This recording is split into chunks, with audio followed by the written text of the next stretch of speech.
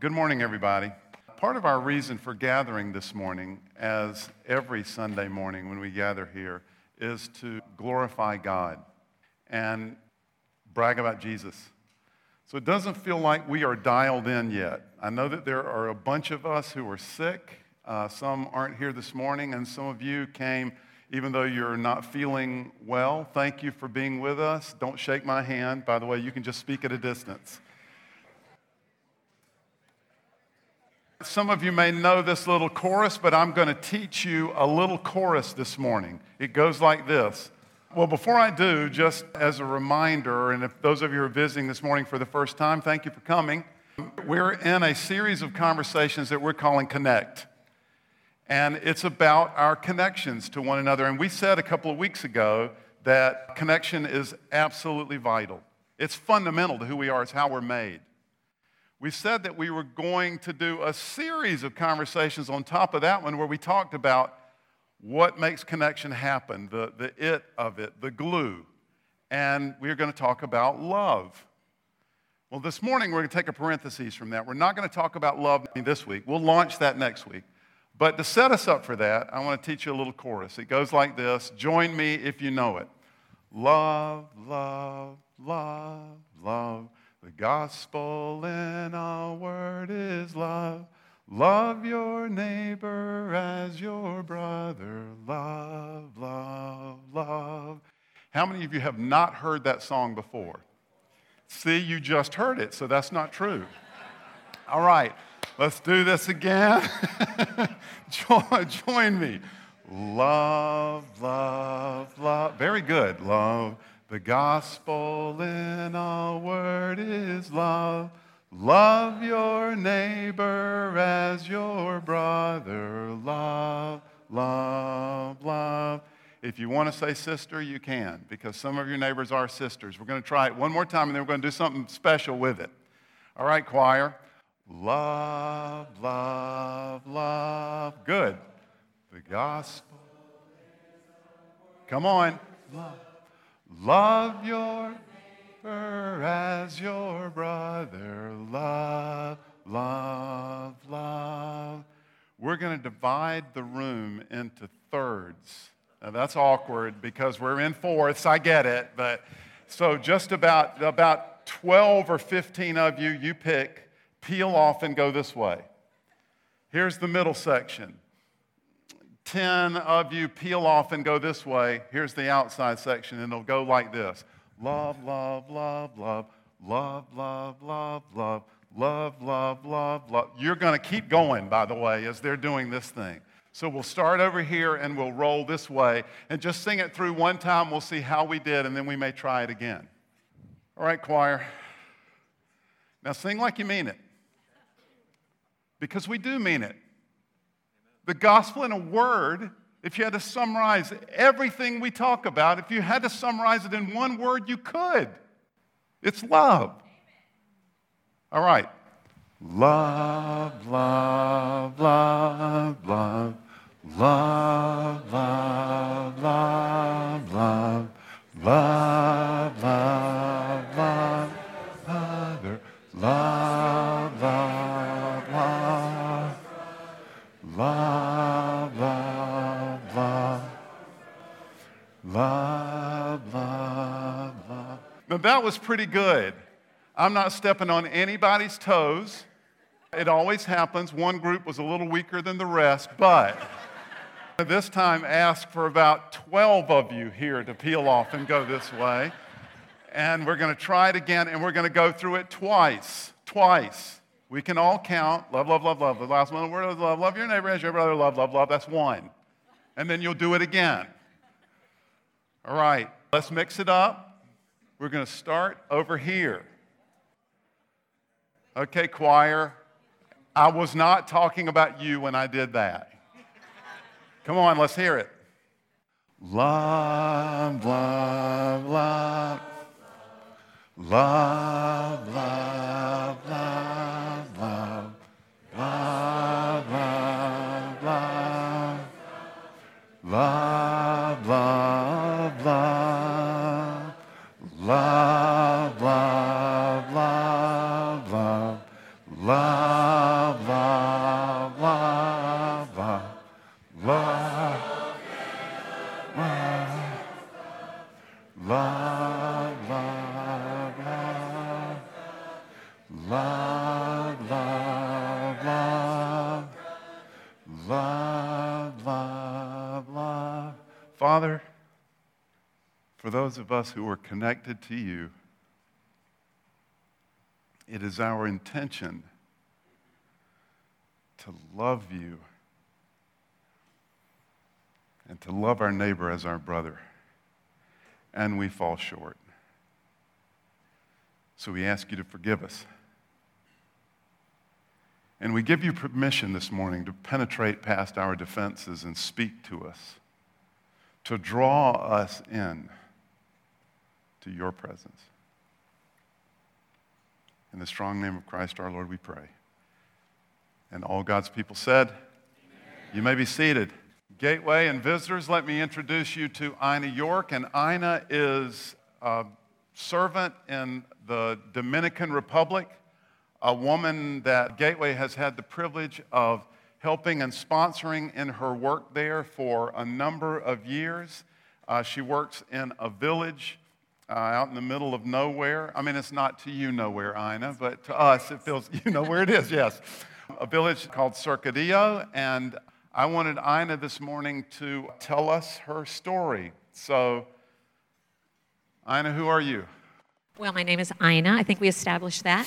So I grew up just in this little bitty town in northeast Missouri, and it was a farming community. Now, we weren't farmers. My stepfather always just struggled to find a job from here to there, and we were the poor kids in town, and we lived on the very edge of town, and there were 10 of us living in a one-bedroom home, and so there were a couple of women. I thank God so much for these two women in this town, Emmylou Bevins and Arlene Carlin.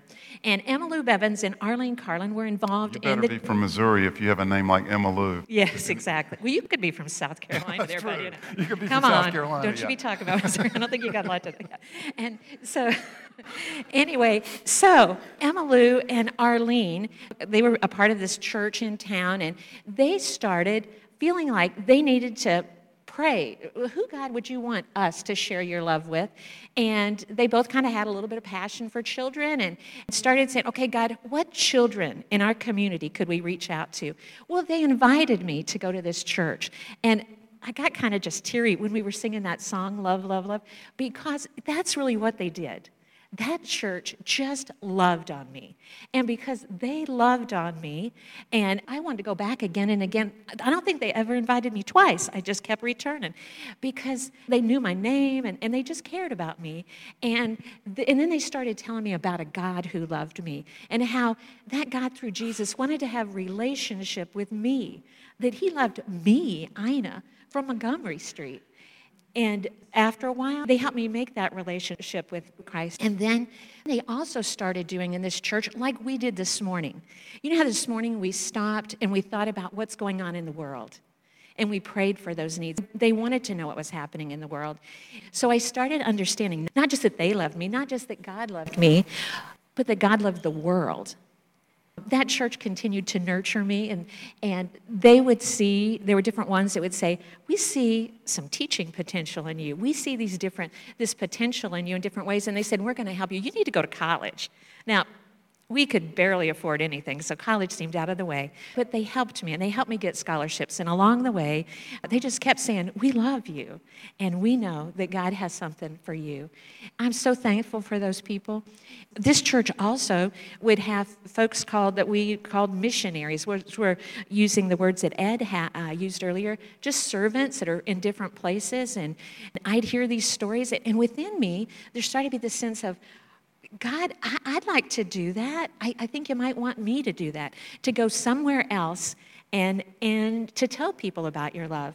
Well, so it wasn't really a surprise to folks who knew me well that my first 2 years out of college, I taught in South Korea. There was an opportunity there to go for 2 years and teach some children, and I did that. Wonderful experience, came back ready to go again, and I started teaching in public schools and loved it, had lots of great opportunities for more education and more training, and all along the way, every spring I'd say, is this the year I don't sign my contract and instead I go somewhere?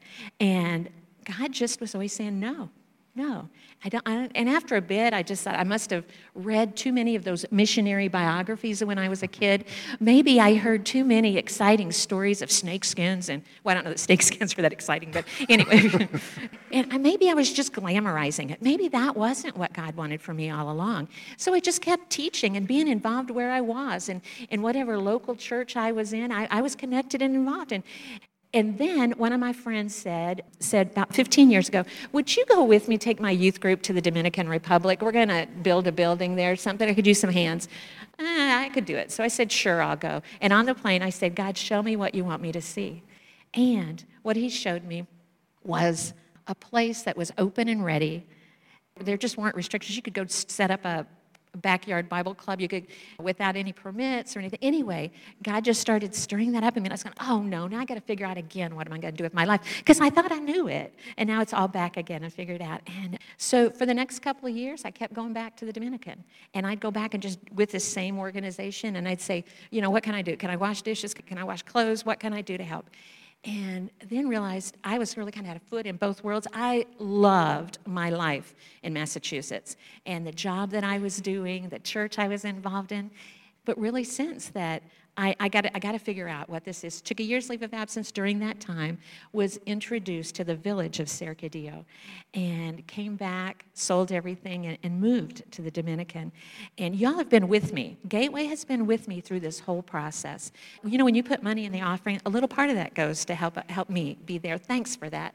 In the last 10 years, we've had the opportunity to do things like drill wells and put in hand pumps because there's not electricity. We had the opportunity to put in some bathhouses. We had the opportunity to start this little cottage industry where we were giving women the opportunity to make some products that many of you have bought and to sell to support their families. Through that, we saw women come into Christ. It's been amazing what God has done. Again, y'all played a part in all of that. So one of the things I was doing was some tutoring along the way. And one day I'd gone out to do some tutoring, and one of my little boys, Richard, I saw him, and he had what looked like dried blood all over his arms. I said, Richard, honey, what has happened? I thought he has been hurt or someone has been very seriously hurt. Well, he said, oh, it's just from the party last night. I said, the party last night? Did some more investigating, found out the night before they had celebrated San Miguel. And it's a combination of Buddhism and a few other religions. And so what they were doing, early in that morning, they'd sacrificed a goat. And the people put the blood all over them because they knew they had offended gods during the year with their actions. So they put the blood of the goat on them. Some of the leaders drank the blood of the goat. And then throughout the day, the goat was cooking. In the evening, there was a celebration.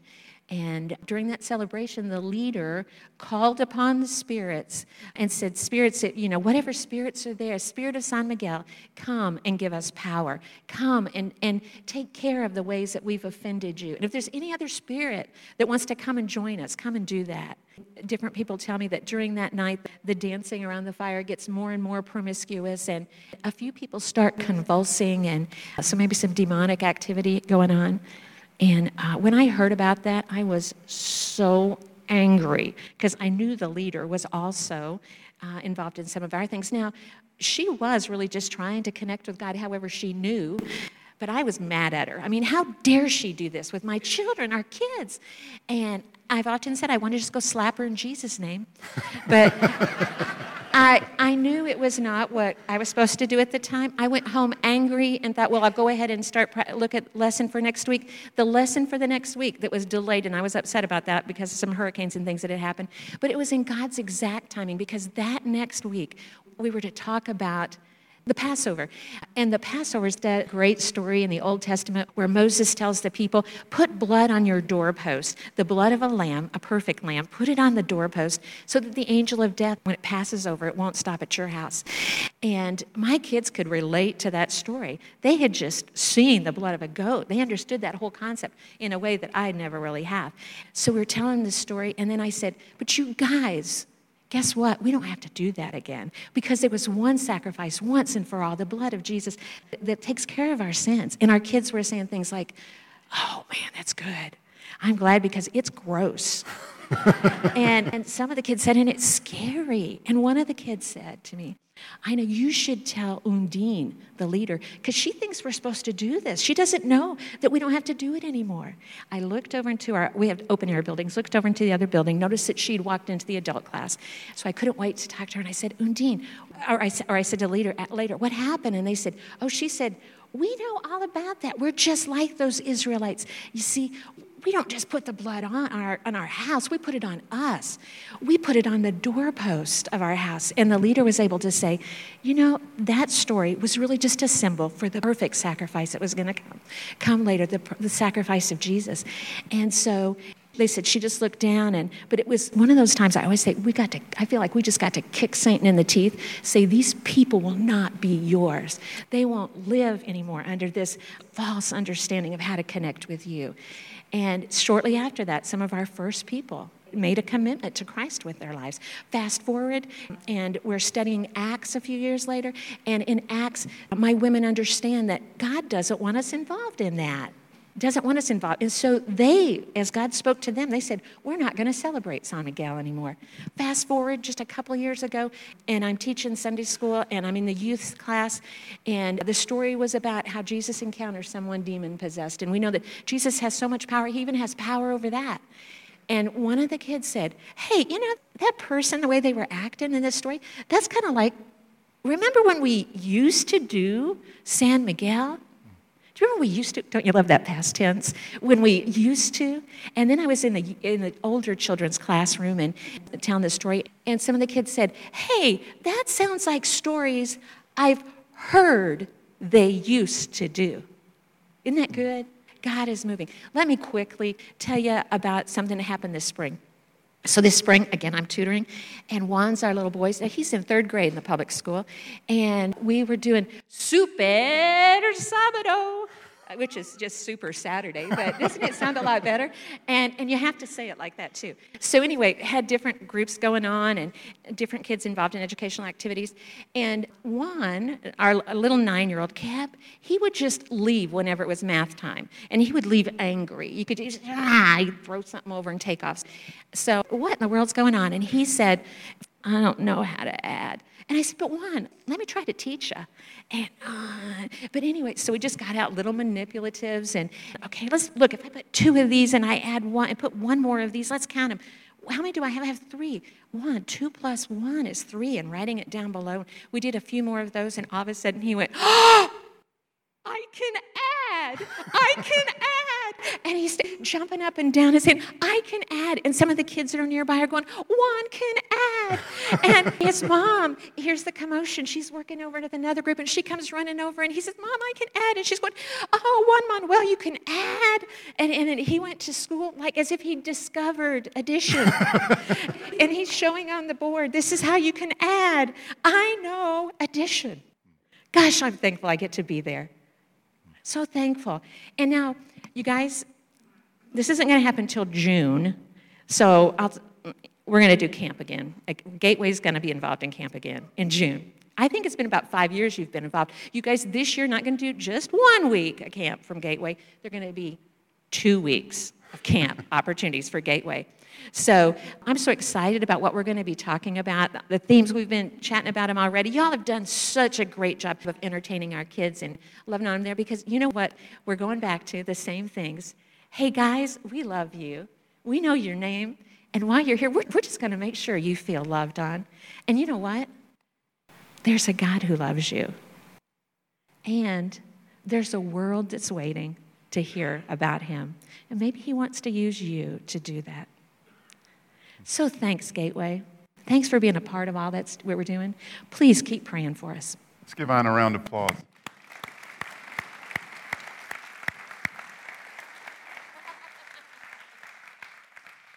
Okay, honestly, I'd like to give God a round of applause. Absolutely. The Bible says this strange thing. It talks about praying for people by laying hands on them. And I think that it's because our faith is a faith of connection. And so that's just one of the ways that we connect with one another. So we're going to lay hands on Ina. If we put her in the middle and we all laid hands on her, someone would get hurt. So the way we do that at Gateway is I'm going to lay hands on Ina and I'm going to pray. And as I do, I'm going to ask you to stretch out your hand as if you're laying your hand on her, and symbolically you will be through me. So let's pray for Ina. Father, thank you so much for your activity in Ina's life. And we thank you for those 2 women in Missouri who saw something in a little girl. We think of the impact of those 2 women, the impact that they've had around the world and in the Dominican Republic. Father, selfishly we pray you would multiply the effect of our lives in just that way. Lord, we pray that you would empower and encourage and lift up Ina, her heart, spirit, mind, and body for another season of service. I pray that in this next season you would protect her physically. Lord, I pray that you would guard against discouragement and burnout. Father, we also pray for the villagers in Cerquedia. We pray for a season of refreshing, a new season of ingathering, a season when more people would come to know you, whom to know is life eternal. We pray especially, Lord, for the children, that you would be marking those children out for a future of service in your name. Protect the work that you've already done and expanded in this next year. In the strong name of Jesus Christ, our Lord, we pray. Amen. Thank you, Anna. Okay, so my sister texted me yesterday, and one of my sisters has just moved from Tuscaloosa, Alabama to Birmingham, Alabama, because her son and his wife, my nephew Caleb, has just had a baby. So they have 2 now, 2 kids. And so they've moved to take care of or help. And they're in the process of looking for a church. So she texted me, she said, I've just been to this church meeting. She added at the end, looking for a church is exhausting. Well, I want to say I'm sorry if we've been any part of your exhaustion. But I want you to know it's worth it. This connection is worth it. This connection is so vitally important. It's worth it. The exhaustion is worth it. So today, in our series of conversations about connection, we're going to talk in particular about church. So this morning, I want you to imagine that you are a light bulb, if you would. And there are various options for you for expressing yourself if you're a light bulb. So let's go through some of those. First way that you could express yourself is you could be an accessory. You could be an adornment. This is obviously Terry Eagle wearing Philips circa 2015. You could also, secondly, as a light bulb, you could be a placeholder. Some might accuse you, if you were a placeholder, of just taking up space, but I think as a placeholder, you could actually serve an important function on certain occasions. Or thirdly, you could be decoration. If you place yourself artfully, you could actually be in fashion as a piece of decoration. Or let's add one more. You may be able to think of others, but maybe you could pretend to be something that you're not. And if you hang out with the right kind of people long enough in the right place, you might be able to pull it off a little bit. But if you really want to be what you were designed to be, you'll have to shed light. And that's a glorious thing to do. But there are a couple of prerequisites for you and I if we're going to shed light. Number one, we've got to be connected to a power source. You with me? You following the analogy? So if we're going to shed light, if we're going to be what we were designed to be, you've got to be connected to a power source. But not only so. There's a second prerequisite. You've got to be connected to a mechanism. You've got to be connected to a network that will be able to place you and to make the power source accessible to you, to help you in accessing the power source and put you in the right spot. All right, I'm going to suggest that for us, that mechanism is a relationship network. And I'm going to suggest that for all of us, don't miss this, all of us, that relationship network is more than your family. If you're single or if you're single again and your family is in Arizona or Idaho, then you'll have to connect to a relationship network other than your family. And even if you're 39 with 2.5 kids, your mechanism, your relational network will need to be more than your family. Here's the working hypothesis. I'm going to challenge you to examine this morning. You need a church. And that begs the question, what is a church? So we're going to talk about that for a few minutes. What is a church?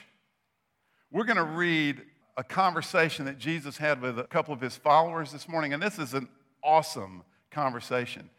There's only 2 times in his entire teaching ministry that we have recorded that he mentions the word church, and this is one of them, and it is an epic conversation.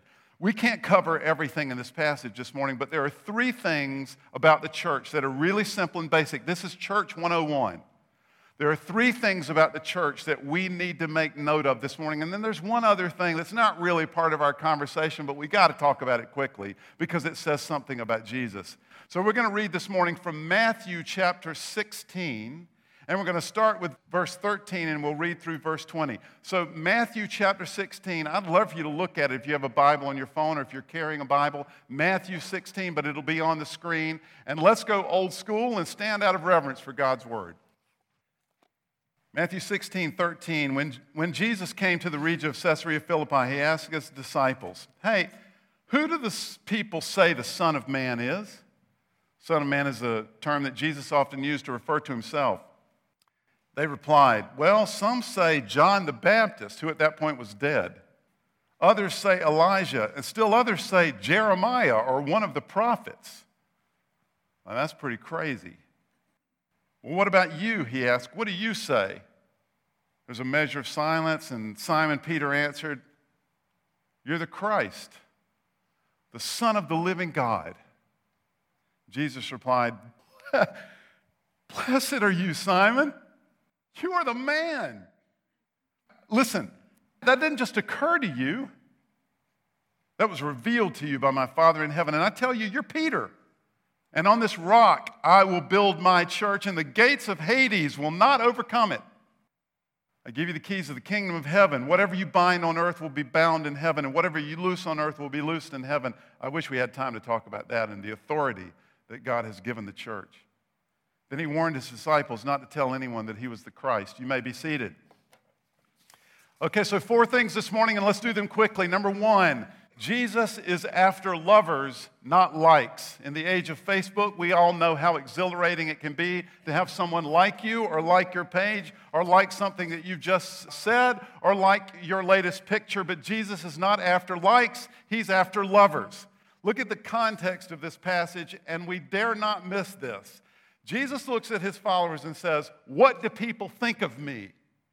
And then in his response to Peter, he says, I will build my church and the gates of hell will not overcome it. He is either the Son of God and the Lord of the universe and the author of everything, or he is a maniacal nut job. He's an arrogant head case. He's either worthy of our worship or he's worthy of our disdain. So let's do away, if any of you occupy the place of thinking, you know, Jesus is a really admirable guy and a great teacher. I don't buy most of that stuff, but he's a really good teacher. Let's do away with that. Because as a teacher, if he's not the Son of God and Lord of the universe, he's a nut job, and he's extremely arrogant. By the way, if you had to narrow it down to one thing that sealed the deal for the followers of Jesus, it's this. It's the death and resurrection. And they came to realize almost immediately that that whole deal, the death and then the resurrection, was not just this freakishly unbelievable sideshow, but it had something profound to do with their lives and ours. So Jesus is after lovers, not likes. The second thing we want to say, and now let's get to the church. A church is simply a gathering of those who have been called by God. The church is a gathering of those who have been called by God. This is the simplest possible point, but I don't want us to miss it. The word translated church, the New Testament was originally written in Greek, and the word in ancient Greece was used to describe, this word was used to describe a public assembly of the town, just a gathering of all the people. The word is ekklesia. It's a compound word which means called out or called from. The church is the gathering, the assembling of those who have been called by God. You got a signal this morning. You may not have known it, but you did. And the church is the gathering of those of us who have been called by God. The church is not a building. That's what we often think of a church as, a building. And we have just built a new facility, and we are really proud of it. We don't know where the light switches are yet, but we are really proud of it. So thank you and welcome, again, if you're our guest. But the church is not the building. If you had gone to Sunday school or one of those summer camps like Anna does for her kids like I did in the 1840s, then you learned this little limerick. Here's the church, here's the steeple. Open the door, and there's the people. I'm going to do it one more time for you, not going to make you do it, but here's the church, here's the steeple. Open the door, and there's the people. That's completely wrong. The way Jesus would say that limerick is, here's a building, here's a pointy thing on top. Open the door, there's the church. The church is not a building. Secondly, the church is not an institution. It's not an organization. Some of us, without even thinking about it, may think of a church like this. So you think of it as some kind of organizational flow chart. This is how I often think of the church, but this is not what the church is. A church is a gathering of those who have been called by God. Period. I'm sorry, we're going to say that together. A church is a gathering of those who have been called by God. On three. 1, 2, 3. A church is a...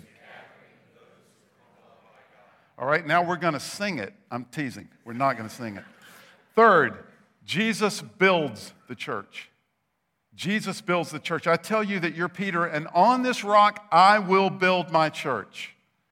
Of course, Peter is Jesus' nickname for Simon, and the Greek word Peter literally means rock or rocky. So this is a play on words. Jesus has given Simon a nickname. He's saying literally, wow, you are rocky, and on this rock I'll build my church. We have to say a word about this because a number of you are from Catholic backgrounds.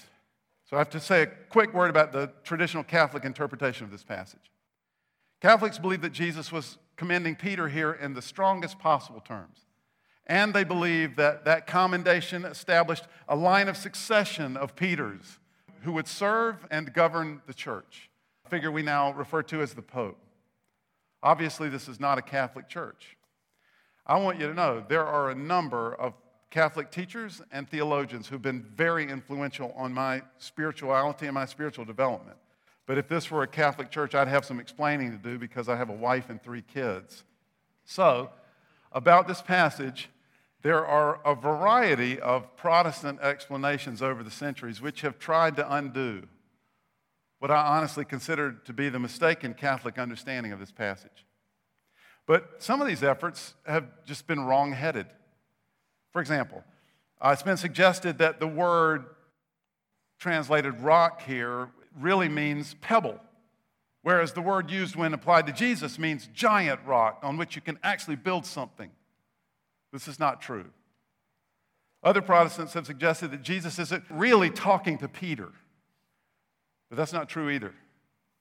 Jesus is referring to Peter here as individually and as personally as any Catholic theologian wants to take it. And Jesus isn't suggesting that Peter is a pebble. But Jesus is also not establishing exclusive authority or infallibility, nor is he saying anything about a succession following Peter. He isn't even elevating Peter to some status above his peers. What he's doing is offering a wildly encouraging prophetic word over Peter's life and the truth that Peter has just spoken. Jesus is doing the same thing here that he did repeatedly throughout his life when he said to people, hey, your faith has healed you, or your faith has made you whole. He's not saying that these people have healed themselves. He's not suggesting in any of these cases that these people had more faith than anybody else. He's charging them, and he's encouraging them and those around them and us, saying in effect, hey, this faith is what it's all about. This is where we're all headed. And in Peter's case, he's saying, hey, this kind of acknowledgement, this pronouncement, this courage, this clarity from Peter, this is what it's all about. Peter, you are the man. Do the rest of you hear that? Because this is where we're all headed. So here's the point. It's not Peter much less Peter's successors who govern the church or preside over the church, much less build the church. That job belongs exclusively to Jesus. Jesus builds the church, and no one in that assembly should be elevated above anyone else in the assembly of the church. Jesus builds the church. And that means if you're here today and you're connected to Gateway, pause for dramatic effect. Or if you're in the process of connecting to this church, that's happening because Jesus is at work in your life. It's not because you live nearby or because you saw the signs. Those might be the superficial circumstances that brought you here, but you are here because Jesus is drawing you here, because Jesus builds the church.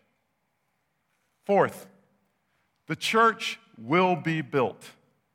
The gathering that comes together in Jesus' name, called and assembled by God, that gathering will be built, and it will not be overcome by any kind of evil. It will thrive and it will grow from generation to generation. The church will be built. Despite all of our hand-wringing and fretting about what's happening in the American culture, and many of us have done that hand-wringing and fretting, despite the fact, and this is true, that those of you who are in your 20s are leaving the church by a record percentage and don't seem right now to be coming back. So I am really excited for those of you who are in your 20s that are involving yourself in Gateway. Thank you. It's not easy, I know, but thank you. But your peers are leaving the church in record numbers, and those of us who are 107 are wringing our hands over it. But despite that hand-wringing, you need to know that the church will be built. I heard a guy speak at a conference several years ago. Some of you have heard me say this before. And he was talking about missions. He's a missionologist, and he studies people like Ina, and he studies large trends around the world. And he offered up some statistics that are staggering. Missiologists today estimate, they don't know for sure, but they estimate that 28,000 people a week are becoming Christians in China. 20,000 people a week are becoming Christians in sub-Saharan Africa. And it's almost that dramatic in South America. At the end of his talk, he says, I want you to imagine those of us who are part of this assembly, we die one day and we go to heaven. And we get there and we walk in through the gates, and immediately we're going to want to find somebody like Peter or John. And we're going to go over to them. Somebody tells us, that's Peter. And we go over and we find Peter and we say, Peter, what was it like in the first century when you gave a speech and 3,000 men just decided they wanted to follow Jesus? What were those days like? It was crazy. Persecution started happening and you were still testifying. People were still becoming Christians. That must be awesome. And this mission guy said, I think Peter is going to say, were you alive in the 21st century? Forget that. Tell me what it was like when China was exploding, when Africa was turning to Christ, and churches by the dozens were being started every week. And those of us who are in America, our little crew might be embarrassed because we missed it.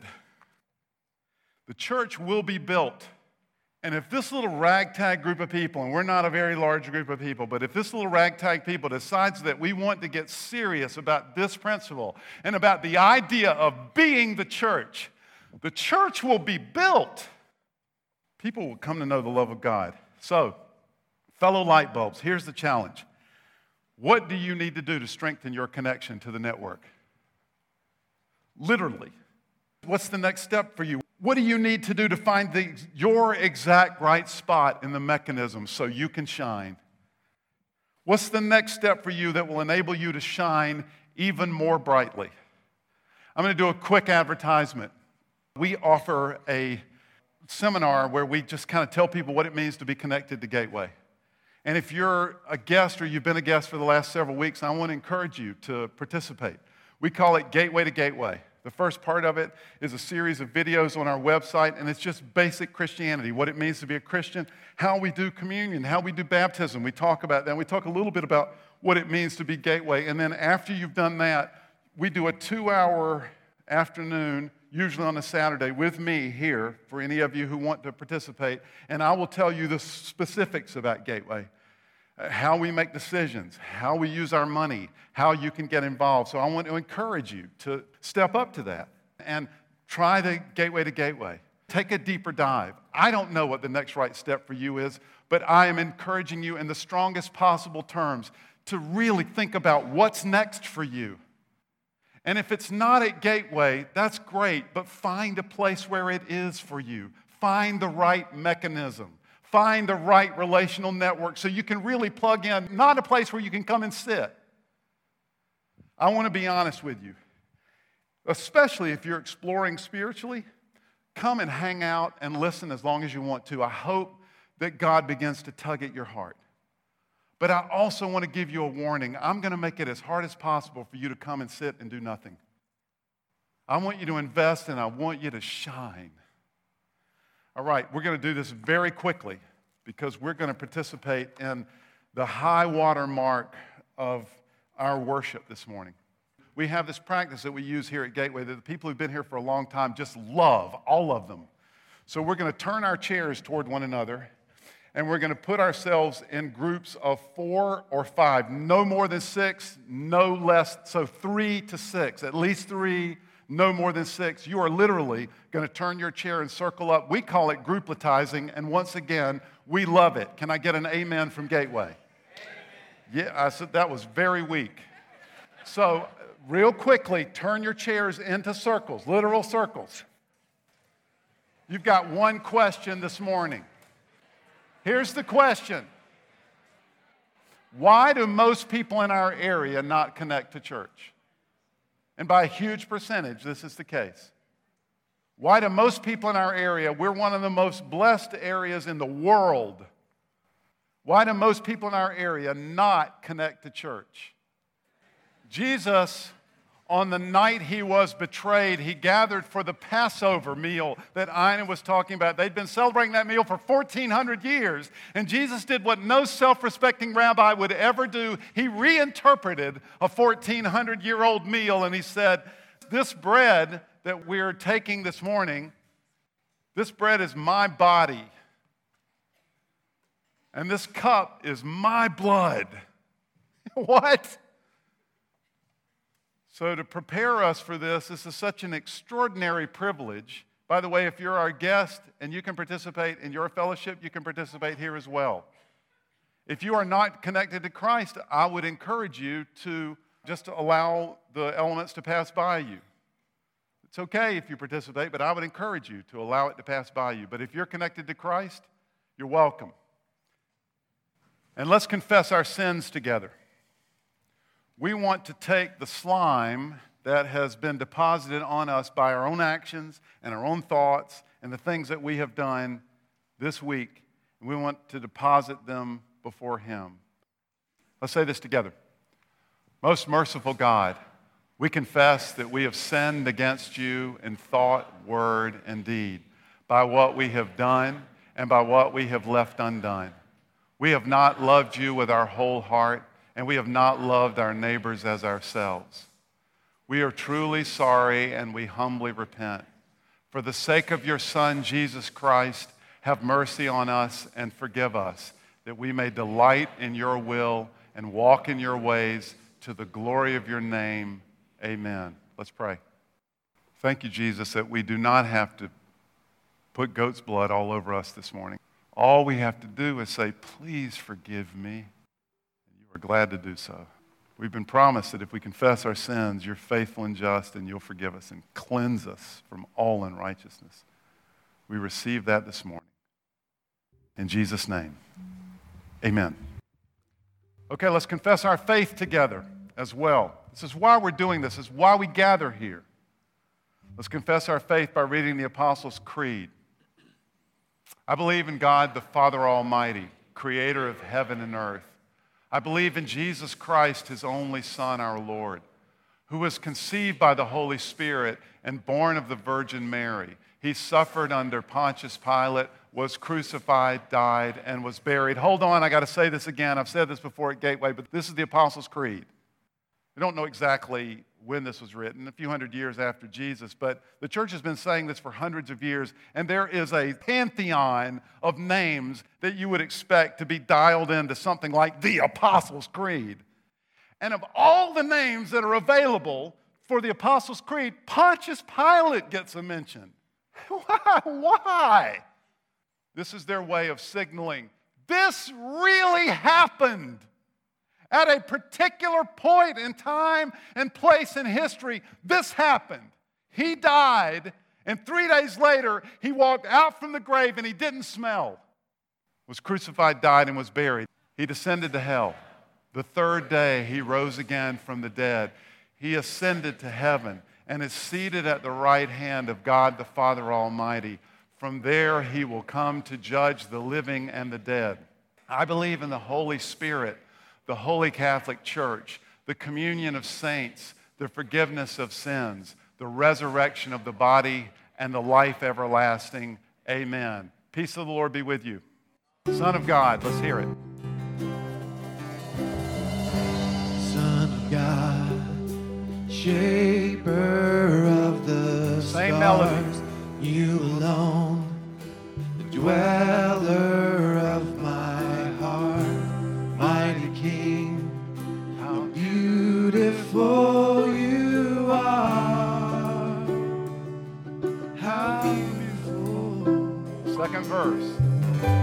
Son of God, the Father's gift to us, you alone, broken on the altar of love, precious Lamb, freedom's in your blood, it's in your blood. Those of you who know it, sing it. Jesus, oh Holy One, I sing to you, forgiven Savior, I'm overcome with your great love for me. So he took the bread and he blessed it. Father, thank you for your provision. We're lost without it. And he broke it and he said, this is my body broken for you. So I want you to be priests to one another this morning. I want you to turn to the person next to you this morning and I want you to say, the body of Christ broken for you. The body of Christ broken for you.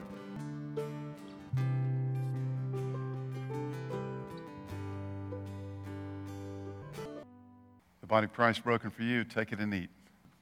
He took the cup, said, this is my blood shed for the forgiveness of your sins. He was in effect saying, we're going to do this once, and this is good enough because it covers everything. And one day there are going to be some children in a village who need to hear that. Let's pass the cup. Let's do verse 3, choir.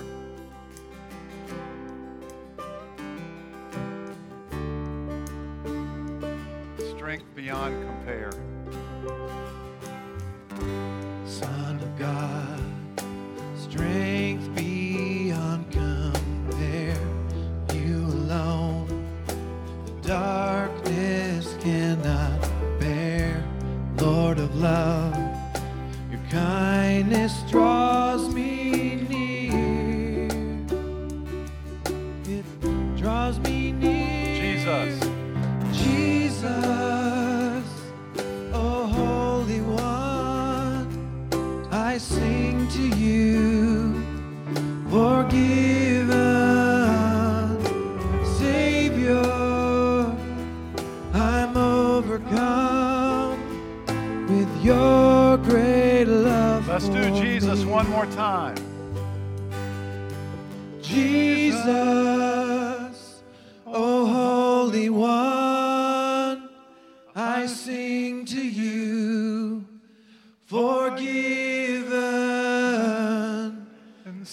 Savior, I'm overcome with your great love for me.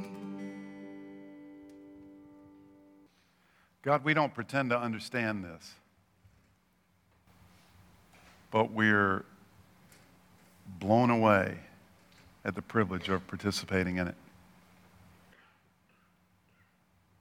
The blood of Christ shed for the forgiveness of your sins. Take it and drink. Let's try that chorus one more time. Jesus, O Holy One. Choir, let's hear it. Jesus, O Holy One. Oh, Holy One, I sing to you, forgiven Savior, I'm overcome with your great love for me. Let's do it again. Jesus.